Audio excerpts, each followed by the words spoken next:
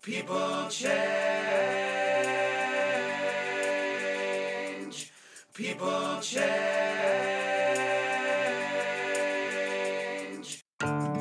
Hello, everybody.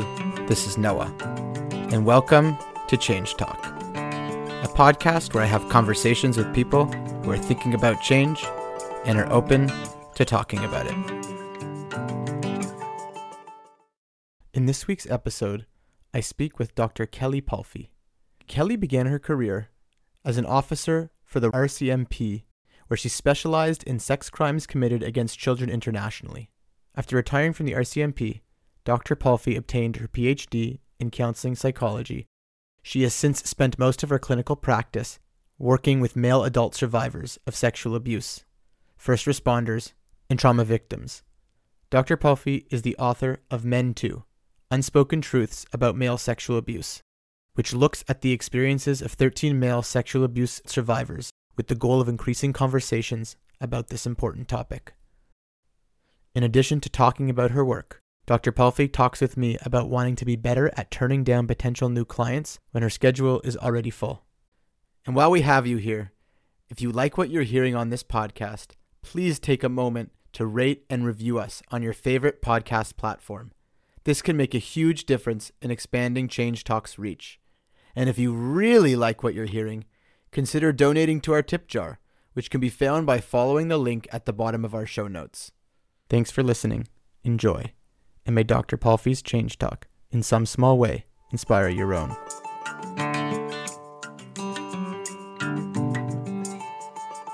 Please note that this podcast is not therapy. Please seek professional help if needed.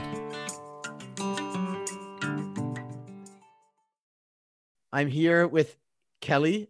Dr. Yes. Palfy, thank you so much for coming on. It's a pleasure to meet you. Nice to meet you as well, Noah. Thanks for having me. You're welcome. You are a Canadian, I think. You sound Canadian. Where are you from, Kelly? I'm a small town girl from Saskatchewan. Cool. Tell us something about growing up in Saskatchewan. Oh, you have to make your own fun because there's not a lot to do in the small towns. Right. So what would you do? What would you do to make your own fun? Oh my gosh. I'm a very different person now, but we would drive around and get into trouble and lots of things that I don't even want to repeat on the air. That's fine. So you came out with a book. We're going to just plug it right away, which is called Men Too: Unspoken Truths About Male Sexual Abuse. Mm-hmm. But I want to just learn a little bit about how you got there. How do you go from being Kelly from Saskatchewan, small town, to writing a book called Men Too? What's your story? Okay.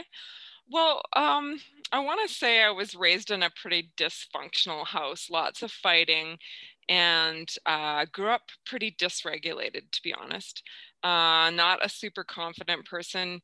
Maybe on the outward scene, I might have looked confident, but pretty lost, and like a lot of lost people looking for sort of a place to fit in or a place to be heard or a place to take back your power. I joined the Mounties. I joined the RCMP I got in when I was 25.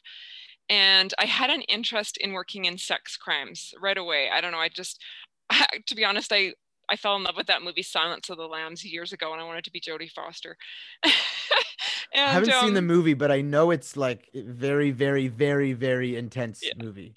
Yeah. And I was always a pretty intense person. So I was kind of attracted to, I guess you could say, the behavioral sciences units and stuff like that, and eventually worked my way into the behavioral sciences unit in the RCMP, and myself and the corporal actually started up the integrated child sexual exploitation unit. So they were training me to be a subject matter expert, and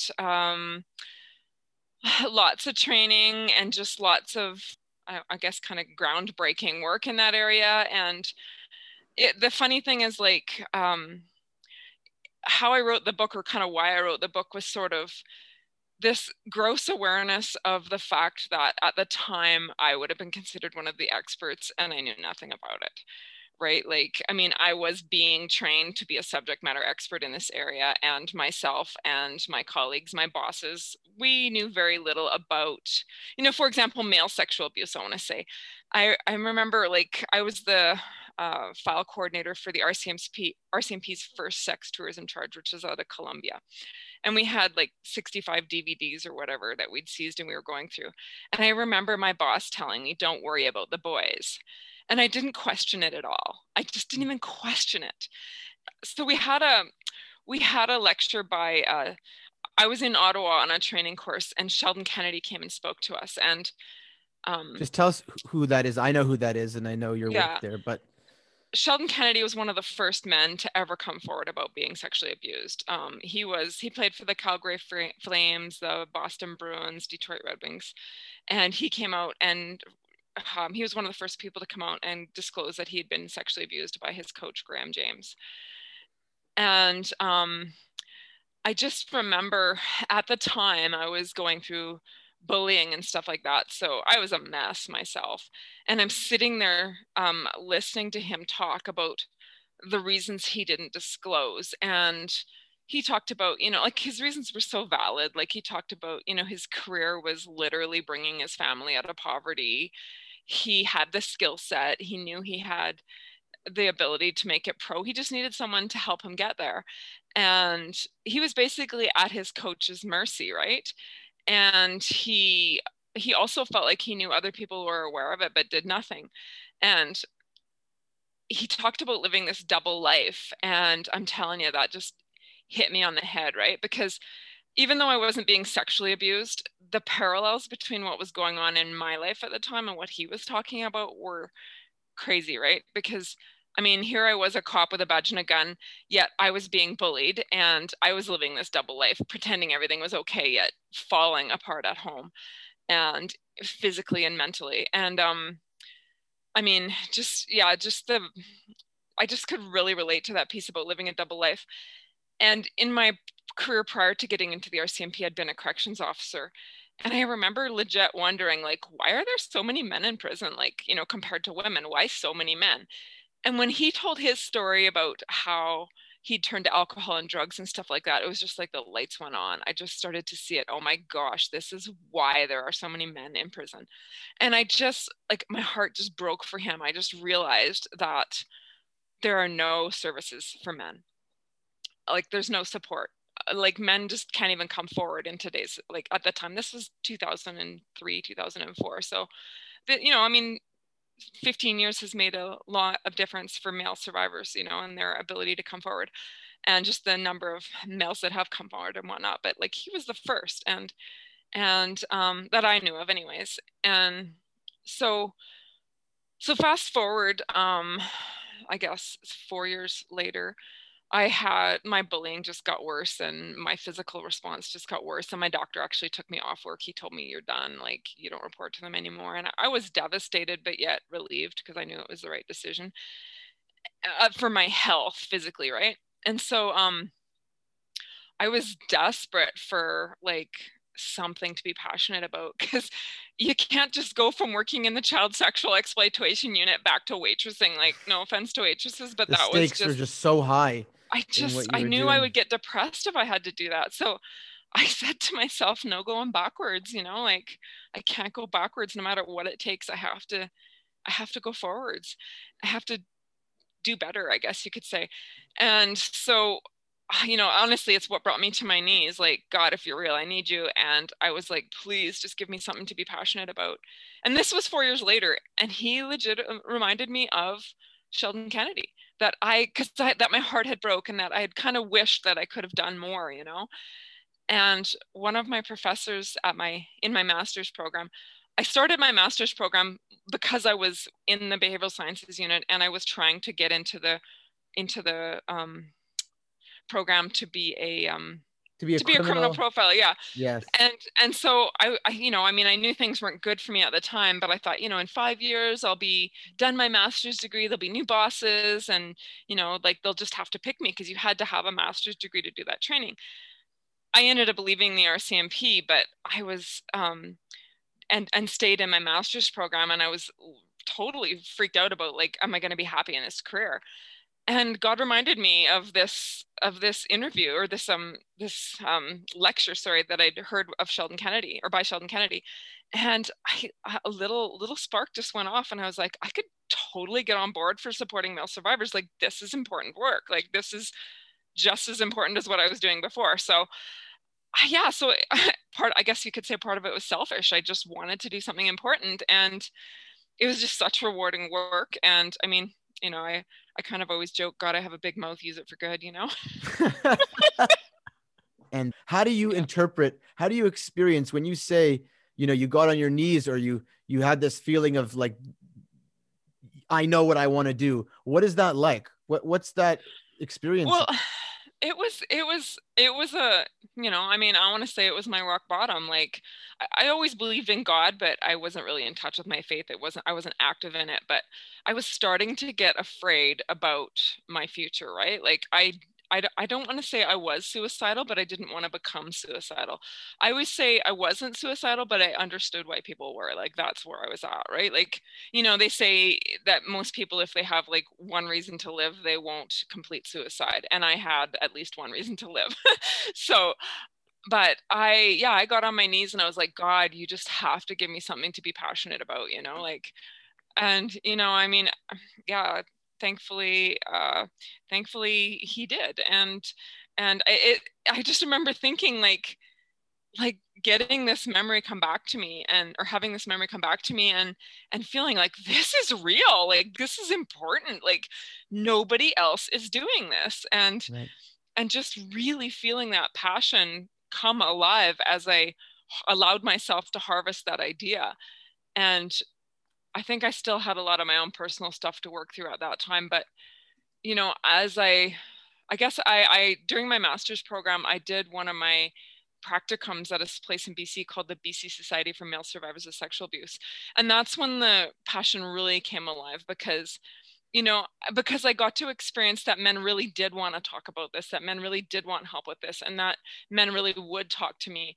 I mean, obviously not all men, but the ones that, we advertised, and men would come forward to the agency, and it was just so rewarding to actually help them, right? And some of them were in like really, really bad places, right? So it inspired me to want to do my doctorate, to be able to help them on the best level that I possibly could. And also to research, like, why are so many boys and men not talking about this? So, because again, going back to that idea that I was supposed to be the expert and I knew nothing about this. Like, they say that, no one wants to talk about it, least of all victims themselves. So I wanted to learn why. Why is that? So yeah, I spent like a year researching it, and then wrote my book on it. So it's a long journey, but it's a similar, everything is connected to whatever the work was that there's this need, and I am uniquely positioned within a need that is real, that's going on. And I have an opportunity right now to make that difference, and I need to do it. It just reminds me of a quote from Rabbi Jonathan Sachs of blessed memory. He just passed away. He's one of the most famous Jewish rabbis in the 21st century, 20th century. And he said, where what we want to do meets what needs to be done, this is where God wants us to be. Oh, that has been so much my journey to faith, and so much my experience. Honestly, that is beautiful. Thank you for sharing that. And I hear it in your voice. I mean, I see it also in your face, that this is, obviously you've come to talk about this issue, the issue that nobody talks about, even though we are talking more about it always a little bit more each day, hopefully. And you're involved, you're actually doing that literally right now. So you're constantly meeting your purpose. But I was, noticing that you have inner world of what it means to be alive in something that matters. And I think that people are probably experiencing that through your work. So it's a sort of a byproduct of this topic. I don't want to take away from the topic itself, but it is also a little bit of an understanding into the world of someone who's sort of possessed with a sense of purpose. And I mean, it has been a journey. Like, it's kind of like God used what was my misery to be my ministry now too, right? Because a lot of the pieces in my book are things that I learned along the way in my education about, self-soothing, self-regulation, self-esteem, self-worth, confusion, grooming. Like I understand like grooming from my work in the RCMP, from witnessing it, but also just from, when you have your own personal needs and whatnot, if they're not met, just those feelings that you can have and how you can kind of get sucked into a bad relationship, for example, when you have needs. Yeah. Yeah. So there's this big topic that you're so passionate about, and I want you to just tell us, why is this such an issue? Tell us about the issue. Like, spell it out for me. I've read a little bit about what you've done, but people don't know about it. It's obviously a provocative title because it's a spin-off on the Me Too, if you didn't notice it. The book's called Men Too, and I think the N is in brackets. So, well, I mean, a couple of things. Like, research shows that men will not talk about things that they don't hear other people talking about. Specifically other men, but I think even in general, like, men specifically don't talk about things that they don't hear other people talking about. And the research shows that there was a study out of Iceland, I think it was 2017, might have been earlier than that. But anyways, it was 14 men that they interviewed that admitted that they were either going to kill themselves or talk about it. And I think that is actually really predominant amongst men, to be honest. The suicide rate of boys and men to females and women is, I think it's 3.5 times higher. The accidental overdose rate is, I'm sorry, I can't remember exactly, but it's at least 15% higher than females. Yeah, so drug addictions are higher. Obviously incarceration rates are higher. So I see it as a huge like cost to boys and men, but also to society, right? I mean, my interest is to help boys and men, but I think if as a society we could take this more seriously and look at it, I mean, it costs, I think it's $1,500 a day to house an inmate. And how many men are in prison because they, had turned to drugs or alcohol, which leads to crime, to deal with pain,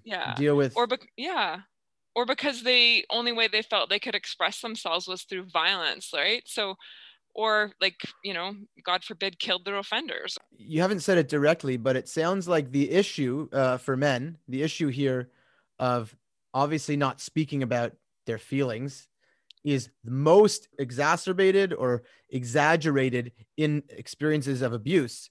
But it's a more of a meta issue for men to not express mental struggle and rather kind of hide in shame forever in whatever capacity than share about it. But tell us a little bit about, in particular with abuse, what's going on? What have you learned that you could share with us that we need to know?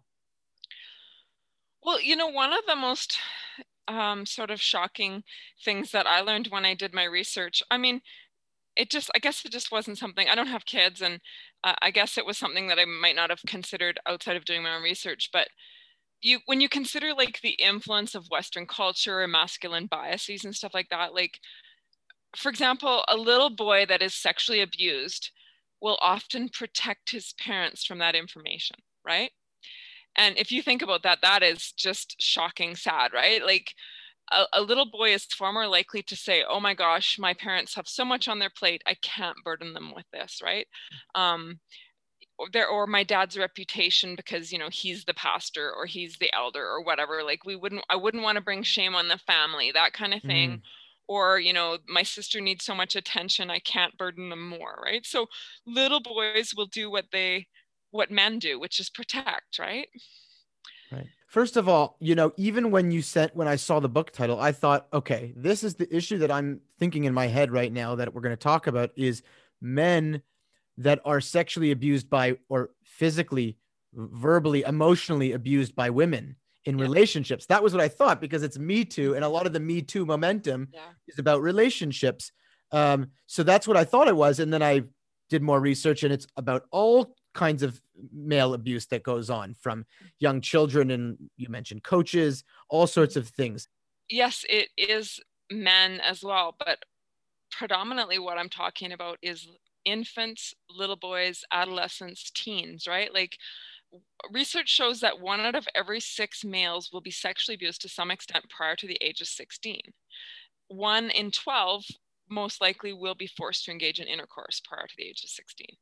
And one thing that I learned from reading up on you in the book is that it's not this kind of stranger danger world that we see. It's much more complicated than that because it's trusted people in the person's life. That's what makes it even more scary. Who is the typical perpetrator of these abuses?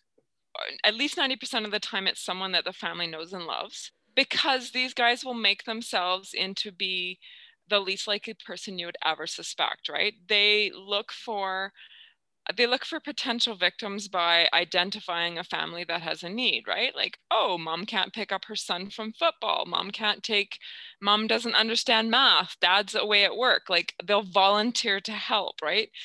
What I usually tell people is if it seems too good to be true, it probably is. So yeah, these are, I mean, who are they? Are they cousins, friends, family, yeah, teachers? I don't like, who are these people? all of the above. Offenders will insert themselves into careers, into volunteer Slowly? positions. Majority of the time, it is well orchestrated, premeditated. They will volunteer, often befriending the family. I was just counseling a man who was friends with, he was in a church group, and three of his friends were all sexually abused by the same guy, but he wasn't. So that is so common, right? Like, the guy will, for example, become the youth pastor or the coach or the youth worker, whatever the position is, and not offend against the majority of the boys. So he's created 15 alibis that would say he would never do that. And then they will often target the kid that's got a reputation for lying, right? So the kid who's already in trouble, right? Because the kid's already in trouble. Who knows what's going on at home? Maybe he's crying wolf, this kid. Yeah, or he's just been in trouble already, or he's the shy kid that or the lonely kid, or the kid who isn't being fed properly, or the kid who needs help with math, or the kid who is needing extra coaching in sports or whatever. But they'll fill that need. But yeah, like I said, like, one of the easiest targets for them would be the kid who's already got a reputation for lying, right? Because when he comes forward, the parents go, yeah, right, you've been lying for 4 years now, so I'm not believing this either. Wow. Not for 1 minute to exonerate or defend the people doing it. Is there any research on these people, these premeditated, almost psychopathic kind of people? Are they also abused? Have they been abused? Is there any correlation that is reasonable or meaningful to understand about those people? Oh, actually, I just read a really great book. I wish I hadn't just loaned it out, or I'd show you the title. It's by Dr. Anna Salter, I believe, and it's called Pedophiles, Rapists, and Other Sex Offenders, or something like that. But she was a psychologist in prisons working with the psychopaths who were sex offenders. And she quoted, I think it was her own research, but I'm not 100% on that. I can't remember. But basically, they were claiming, or her research was showing that 70% of psychopathic sex offenders claimed that they had been sexually abused themselves until they were challenged with a polygraph. And prior to even getting the polygraph, 40% of them reneged on that. So we've dropped from 70% claiming that they were sexually abused to 40% without even taking the polygraph. Wow. Yeah. So isn't that convenient? Right. And there is other research shows that it's less than 10% of victims go on to reoffend. But the other piece is that is one of the things that keeps so many male victims silent is this myth that people believe that if you were a victim, you will become an offender, right? Isn't that interesting, right? Because and that's the whole thing. It's like, I just assumed, of course, that's why they're doing that. And then it takes away from the people wanting to share, because other people might think, oh, they're going to be dangerous. Exactly. Yeah. That's wild, because that's like a double silence there. Yeah, exactly. So, right. We're basically primed to have secure attachment. We come into this world literally helpless. more than any other species, we need the most support. Mhm. We need actual love, like not this fluffy metaphorical thing. We are brought up in love and care. We need to be given food, and we need to be nurtured and soothed. All these things that are so fundamental to have a secure attachment. And these kinds of situations are where children are basically 100% trusting. Because that's all that they know. That's how they survived. Up until this point, they have had to trust people that usually keep their trust. And so they learn to trust that the world is safe. When something like that happens, the rupture is almost stronger than anything you can imagine, because the basic root in the foundation of the world that you grew up in turns out to be a lie in some way, that the world isn't safe and that people aren't trustworthy. How do these people recover? How do you help them develop a sense of safety again in the world?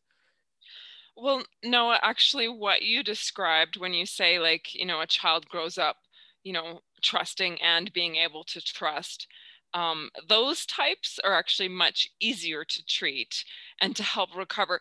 Like, recovery depends a lot on their pre-abuse supports and their pre-abuse ability to self-regulate. So the one that you just described that was able to self-regulate and grew up in a loving environment and had their trust breached would be able to rebound much better, faster, to a pre-abuse state than the child who grew up in the exact opposite environment, where they are not used to having people that they can rely on, and they did not learn how to self-regulate, and they've never been able to trust. And those types are, I want to say, more I don't know, more damaged, but more, I would say they'd be more susceptible to be abused, because they have no sense of what is trust prior to the abuse, right? Like, and also, depending again on how decompensated or dysregulated they are, their desperation to have that love that you mentioned earlier, right? So, I mean, kids can be so abused that they don't even seek it anymore, to be honest, right? Right. But like, How yeah, do you so help? what? How do you help? Yeah, it's a long process, right? But I always say trust is earned slowly, right? We shouldn't be trusting people real quick, right? Like, Right. even with my clients, I tell them we're not going to get into the real deep stuff for a while until I want to make sure that you actually trust me, right? Because I can't just tell you to trust me. You have to test that. And I teach them how to test it, right? I'll tell them, okay, today this is what we're going to talk about. And then I stick to it. And then at the end of the session, I ask them, did I stick to what I said I was going to talk about, right? Right. And I teach them about, I do a lot of psychoeducation, like about abuse, about the effects of abuse. We work on building up their resilience, building up their coping mechanisms, psychoeducational pieces, self-regulation, and when they're better resourced, then we do the deeper work. Right. So, yeah. And just to clarify, this is obvious, but I just want to say, is that of course these issues are cross gender. It's Yeah. just you are bringing the awareness for the male side of this. What do I need to learn about the Me Too movement for men on the men's side of things that I don't know about? Well, I mean, I don't know that there is a Men Too movement per se. Two adults, for example, in a relationship where the man is abused. Can you tell us a little bit about that? Like in adult relationships, you mean? Yeah. Well, I mean, I definitely saw that as a police lady. I saw females as the aggressor, and I mean, I, had my own share of witnessing that in my own upbringing, right? Like, yeah, so just having a sister that was always beating me up and stuff like that. I just remember, I learned that females can be aggressors too.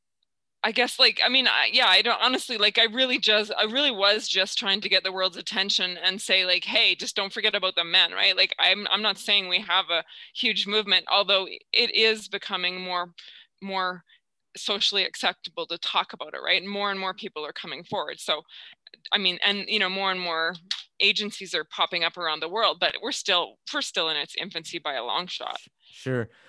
I Yeah. do have parents telling me that their sons have disclosed to them that, their girlfriends said, you'll either have sex with me or I'll tell everybody you're gay, or I'll tell everybody that you have a little penis, or I'll tell everybody that, so there is that that part of it going on, that young boys are feeling, young boys before they would say be ready themselves to engage in sexual activity are being peer pressured into it by their girlfriends or by their peers, right? So, I mean, I guess you could argue whether or not that was consensual, but that is one of the trends that we're seeing. Boys being lured online. And then I think this is where, this is why we have laws in Canada, for example, right? Because what happens is the boy will be groomed or lured by an older male or female, and they will present it as a relationship, as an authentic relationship. And then, part of the grooming process is they befriend them for a while, they win their affection, and then they slowly introduce physical touch, whether it's tickling or wrestling or teaching them a skill set or something like that.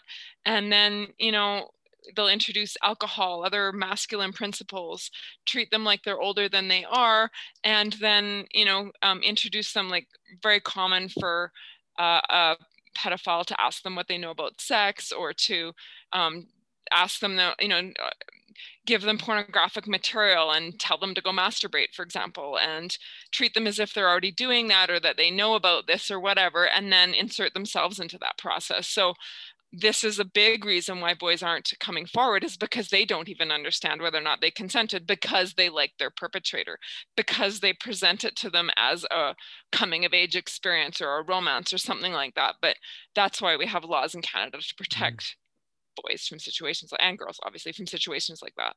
Right.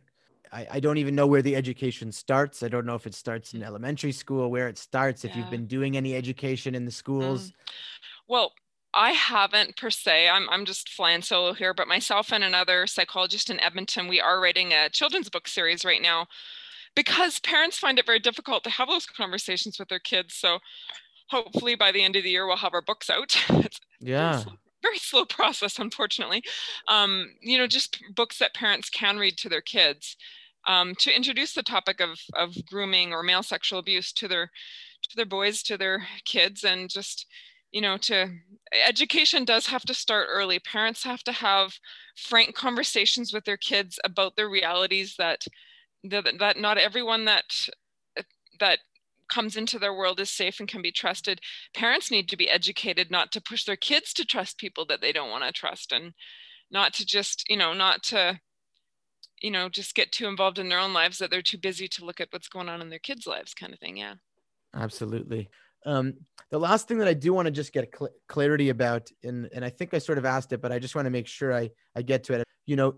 Particularly today, a lot of women are coming out about what is consent, especially with regards to sexuality. So less about, as children and things like that, but to consenting adults in a sexual relationship. And you have a lot of people say that the only thing that's consent is a yes.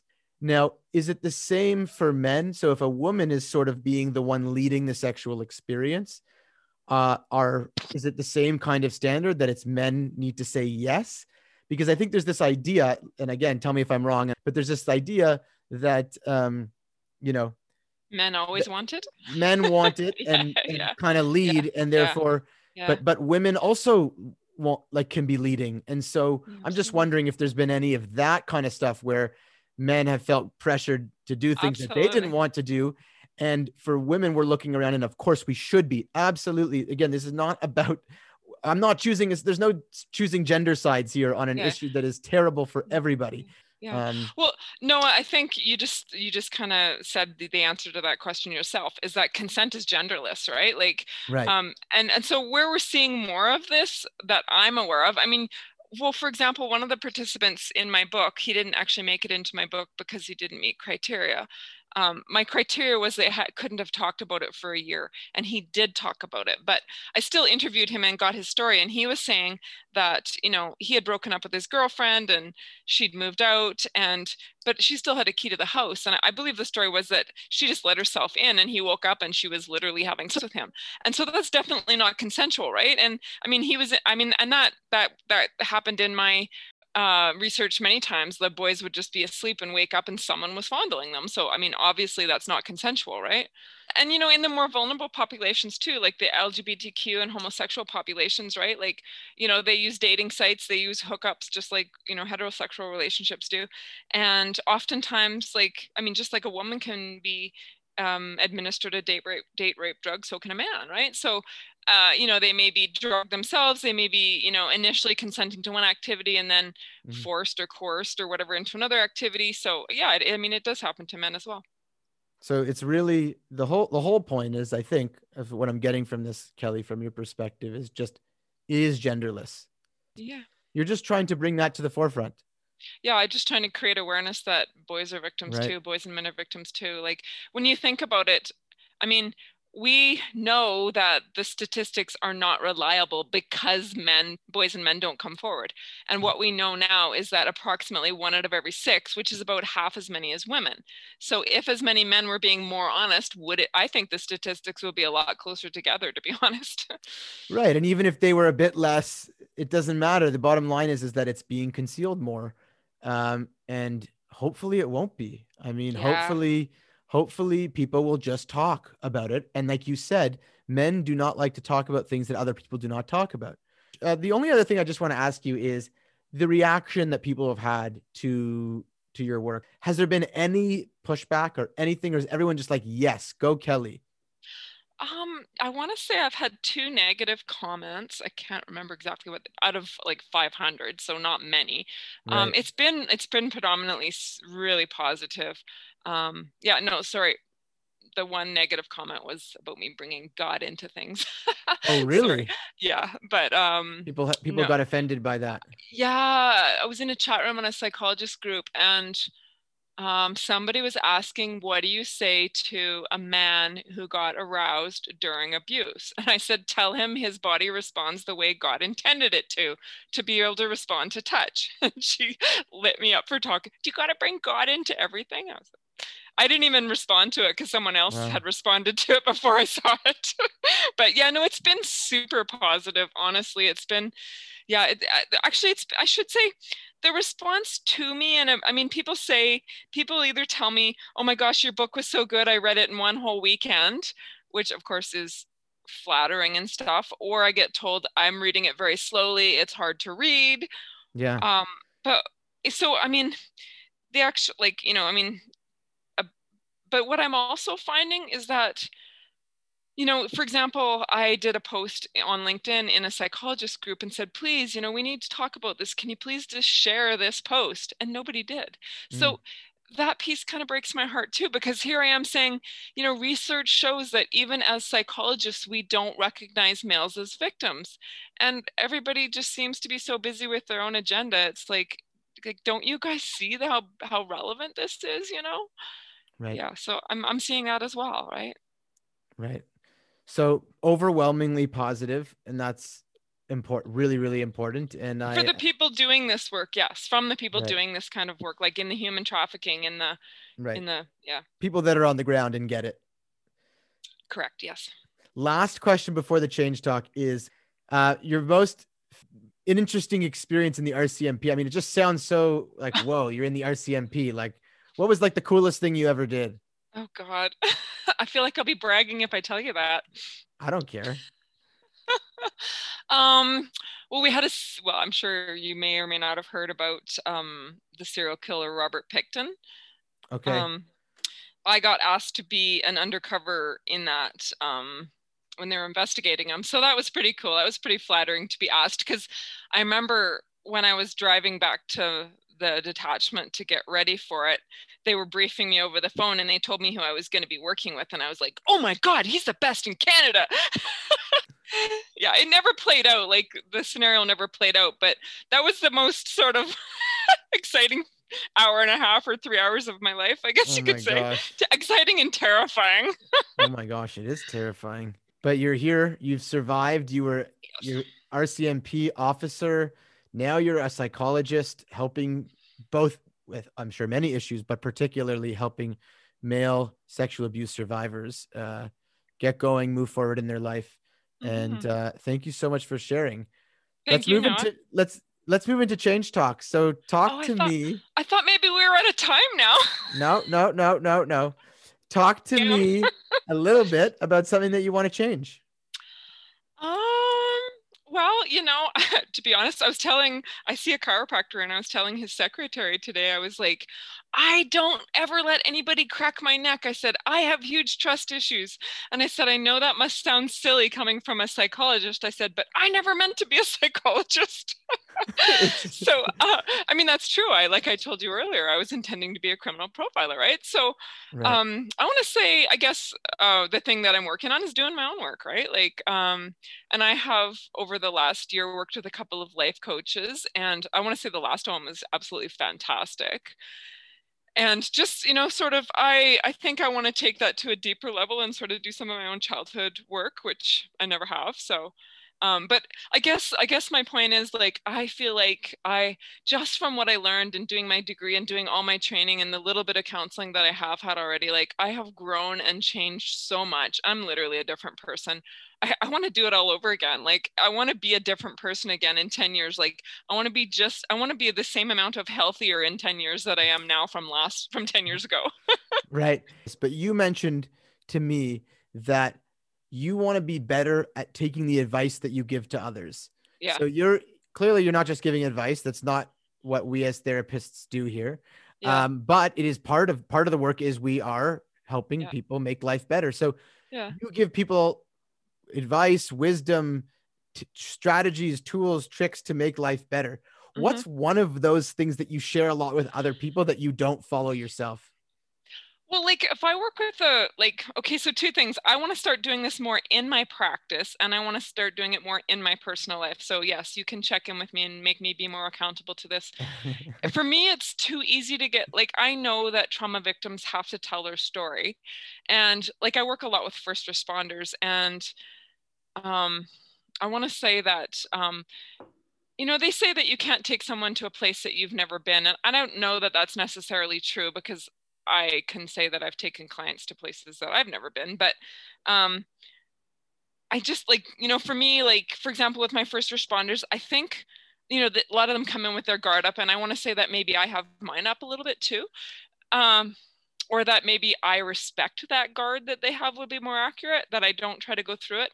But I guess what I'm trying to say is just, sometimes I'll teach self-regulation to my clients, and then I'll just assume that they're using it, for example, and then I'll do a lot of cognitive restructuring and stuff like that, and maybe not enough practice of self-regulation. And I know I have buy-in for it. I believe in it. It's important. It's valuable. It works, like, using your own skills. So I guess where I'm going at is, like, you're saying, what would you change in your own life? Like, I have both developmental PTSD and adult PTSD, if and so, like, I don't get really, really, really triggered very often, but, like, maybe once every 2-3 years I get really triggered, and it actually happened this weekend again. And I want to say that I really was very good at my own self-care, but I forgot my best skill in that moment, right? Which, it sounds crazy, but, like, I kind of stumbled across it by accident when I was super dysregulated about 4 years ago. I had been about 3-4 days, like, walking around like a spun top, because I had been very dysregulated. And I was actually at a trauma conference in Banff when it happened. So I treated myself. I took myself to the Banff Springs Hotel, and there they have this hot cold pools, right? So I just, like, I wasn't thinking that, I didn't know that that would work, is what I'm trying to say. But I was in like, it's like a hot tub, but it's cold. And so I was doing the hot cold thing, and it actually re-regulated me. And then I was listening to a podcast. Oh my gosh, I wish it might have been Carolyn Leaf that interviewed him. I can't remember, but somebody interviewed, I can't remember his name, but he's known as the Iceman. And Wim Hof. Yeah. Okay. Sorry. Thank you.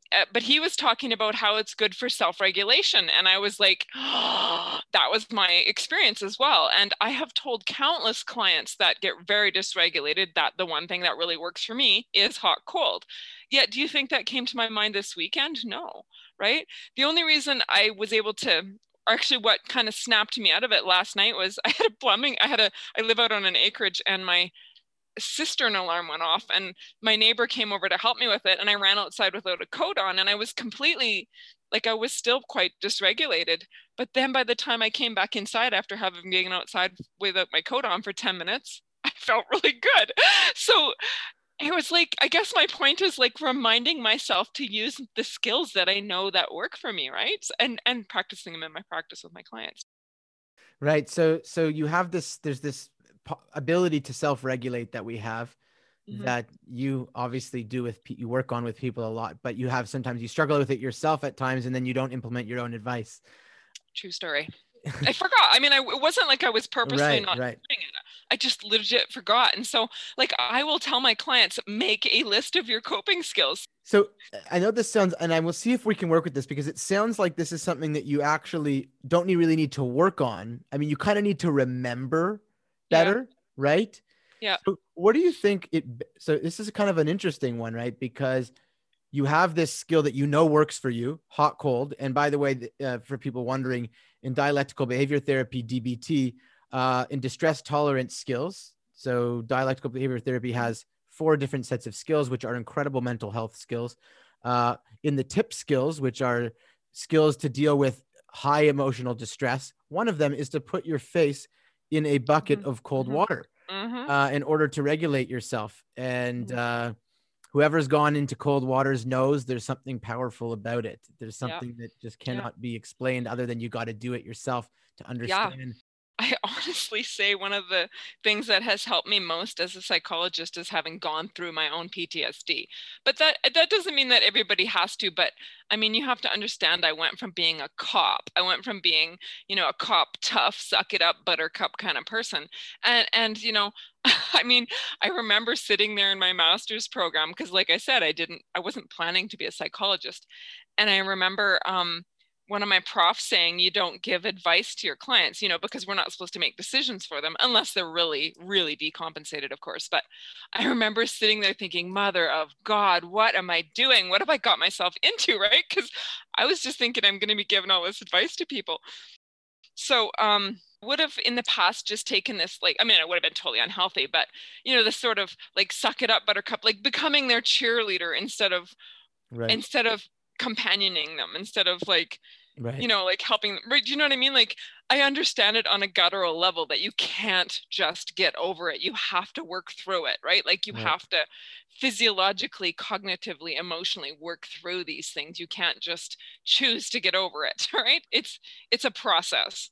Like you were asking, like, what would you want to work on? And I would say, like, basically at the end of the day, practicing my own skills, Right. practicing self-care better, like yes, like Yeah. I mean even just saying no, right, to clients. Like I have Right. a really hard time saying no to first responders or male survivors, even if I'm working my butt off, right? Like even if I Right. know I'm burnt out and needing rest, I always think, well, they're worse off than me. Right. So why don't you say no? How does it benefit you to just keep saying yes? Oh, there's lots of benefits. I mean, you don't have to look at yourself if you're helping someone else, right? Plus, I mean, at this acreage I have to pay off, and I mean, yeah, it satisfies the ego, the pride, all those things, right? Right. So you have all these skills that you try to work on. One of them, of course, we talked about the regulation, but I want to focus on this saying no. Clearly, you help your clients with boundaries, right? So, Yes. in some way, shape, or form. But for Yeah. you, it's hard for you to say no because Yeah. saying yes means more opportunities, Yeah. more people to help. You Mm-hmm. also said less time to focus on myself and whatever I have going on. It's paying the bills. I live in this place and I need to pay it off. So there's a lot of benefits to saying no. A lot of benefits to saying yes. You mean Sorry, to to Glenn? saying yes. There's tons of Yeah. benefits to saying Yeah. yes. Is there Yeah. anything else that is a big benefit for you? Um, yeah, I mean, keeping busy, right? Keeping busy, like I don't get lonely. I'm single, right? So keeping busy, I don't get lonely. It's an antidote to loneliness. Saying yes is an antidote to loneliness.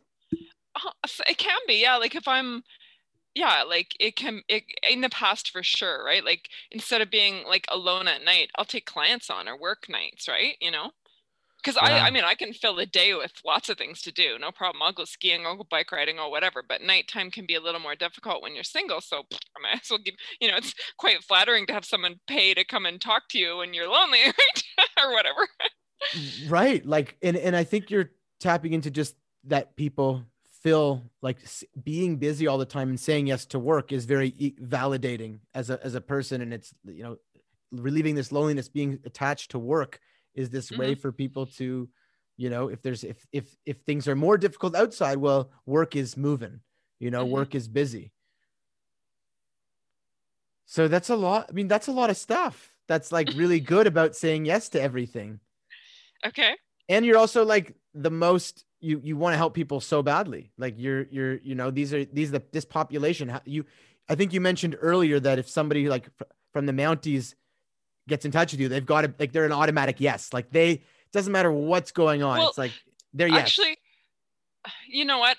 To be honest, there is another Mountie, a former Mountie psychologist in town, and I'm very confident referring to her too. Okay, good.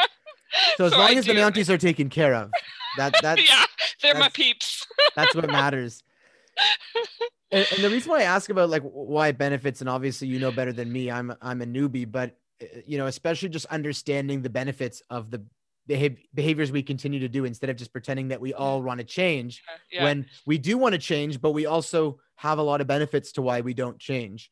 right. Um, It is true that like it is very fulfilling being able to help people, right? Like I mean, it's not always like instantaneous each session, but over a 6 month period of time, if you review your notes from where you start with your clients, I mean, it's profoundly rewarding, right? Typically, not always. Not everybody makes that kind of progress, but you know, it's really rewarding work. And so very, yeah, very. look, every case you open, and I guess, we haven't bonded too much about this part of it, is that we're both in the helping profession, seeing people all the time, and hopefully helping people with their lives. And it can be very meaningful to help people get themselves on the right foot. Yep. It's really hard to say no, because for me at least, I look up, and I've been in your position of just, okay, it's time to say no. But there's this part of me that says, okay, if not me, then who? Even though Mhm. of course not. Thank God Mhm. there are so many people that can help. Um, Yeah, but and there's that's a this, good, yeah, and that's like very important. But I yeah, feel this responsibility at times that I just got to take it all on.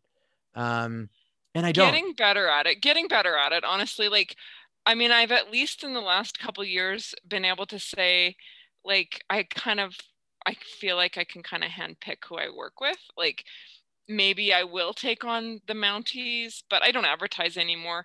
And like, if someone, I kind of, if I'm like, if they don't tell me, oh, so and so, like, I work out of my house, so I only take referrals from people that I trust have kind of done their own background check on people, right? Like, so I mean, that piece helps me say no, like, Right. easily. So Right. yeah, so I mean, that in itself helps. And but yeah, it is a really arrogant attitude to think that I would be the only good psychologist. Like, that's crazy. Absolutely. Absolutely. But so what would be better for you if you did say no more than you do? Oh, I would play more and go way more on weekends. But I mean, but then again, with COVID, it's like easy to just keep working because I don't want to be at the ski hill with 500 other people. And, you know, Right. anyway. So Uh, right now, I mean, it's maybe harder to say no, but in general, saying no would be better for you because it'd give you more opportunity for life outside of work, True story.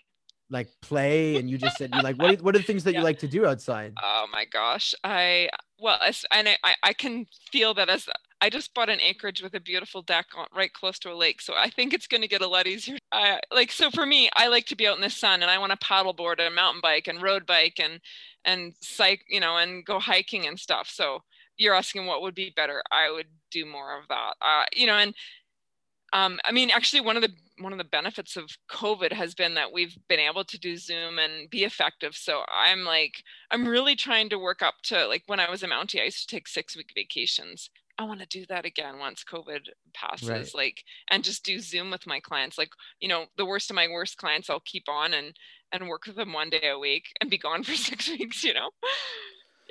So just you want that time back, like you want some Yeah. time back for yourself, like a Yeah. lot more leisure in your life. You mentioned being single and then taking on clients in the evening time to fill that time. Is Yeah. there anything to be more meaningful that you could do in the evening time, whether it is any type of socializing or in the future post COVID? Yeah. Like, Yeah. I mean, like joining a group or a baseball team or something like that, or, bonfires. Yeah, for sure. Like, like I got invited to a bonfire this week and I said no. I mean, saying yes to that. right. Oh, so saying no, you should start saying yes to the bonfires and no to the Mounties. Not, I mean, because the Mounties are taken Yeah. care of in whatever I their could ways. send them along to someone else, like you said. I mean, and you don't have to be an ex-Mountie to work with Mounties, right? Like lots of psychologists do good work too, right? I was Sure. just telling myself that we get there faster because I was one, right? But Right. So just the last, is there any possible thing that would make your life better by saying no more to clients right now? And just no more to work in general at the moment. Well, to be honest, it's actually also saying yes, which I'm slowly getting better at. Yes, in that I hire people to advertise for my book and do my marketing. And like I have just hired somebody and she's fantastic. And as soon as she's available, I'm going to double her hours. That kind of thing, right? So yes to other parts of your work life that are Yeah. not just Yeah. clients. I mean, you're Yeah. coming with a book. Oh, yeah. Yeah. You're on a Actually, mission. yes. And you know what? There's another real good benefit to saying no is that I really want to develop a course for other psychologists. There's so many things I want to do with my book that I haven't done yet. Yeah. And you want to make more time for that. So there's obviously Yeah. the personal life and the professional life that would be benefited by Yeah. having that space. Yeah. So is there any little tiny inch of a thing that you want to do that you're not like to move in that direction? Whether it's having an internal number of what a full caseload is going to be and really sticking with that. What is one thing that you actually think you can do a bit better right now? Well, I am working at it, but it fluctuates at my success, which is, yes, exactly what you just did, having my number and sticking to it. I worked in this office where there was 21 psychologists, and it seemed like one of the questions we always asked each other was, how many clients are you seeing today? I don't play that game anymore. That's a dumb really game. like That's a dumb weird game to play. It's a dumb game. It's like who's more popular, who's more important or whatever. I don't know what the game is exactly, but I don't talk about that kind of stuff with anybody anymore because I don't consider it a prize to be busy anymore. I consider that a deficit to be over busy. Yeah. And this is a really interesting thing that we've do. And I've had episodes where one of our episodes is called Adrian is Busy because it was this response, this reflexive, right? This reflexive response to say that he's busy. I know. As a validating statement that we all do. And I try, it's a weird thing. It's like, good, I'm busy. So busy means I matter, I'm valuable, etc. And for you right now, it's going to be, you have a hard limit of clients. And it's just when you're at the limit, it's knowing that there's other people that can do the job. Yeah. You're not the best. You're not the great, Kelly's amazing, but there's other great people to do the job. And there's so many more things that you want to do with your time to bring value. And part of that is getting Men Too out there. Yeah, you're right. I think it used to be considered a badge of honor to say you're busy. It's not anymore in my mind, right? It's a sign of bad self-care in my mind now, right? It's all a balance. And, but either way, thank you so much for sharing everything you've shared. Thanks for having me, Noah. It was truly appreciative to have you here. I hope the message gets out there. And I hope that in some small way, your change talk can inspire other people who are also having a difficult time saying no right now to work or to particular kinds of work. I might have to take your advice. I literally do. So if you do, I will. Yeah, we can keep each other accountable. It's true. Okay, thank you.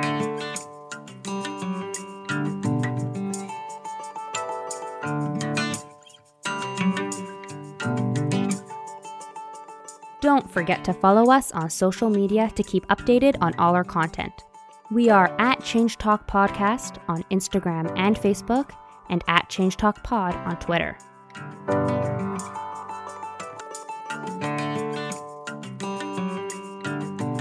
Editing for this podcast is done by the lovely Atara Shields Tile.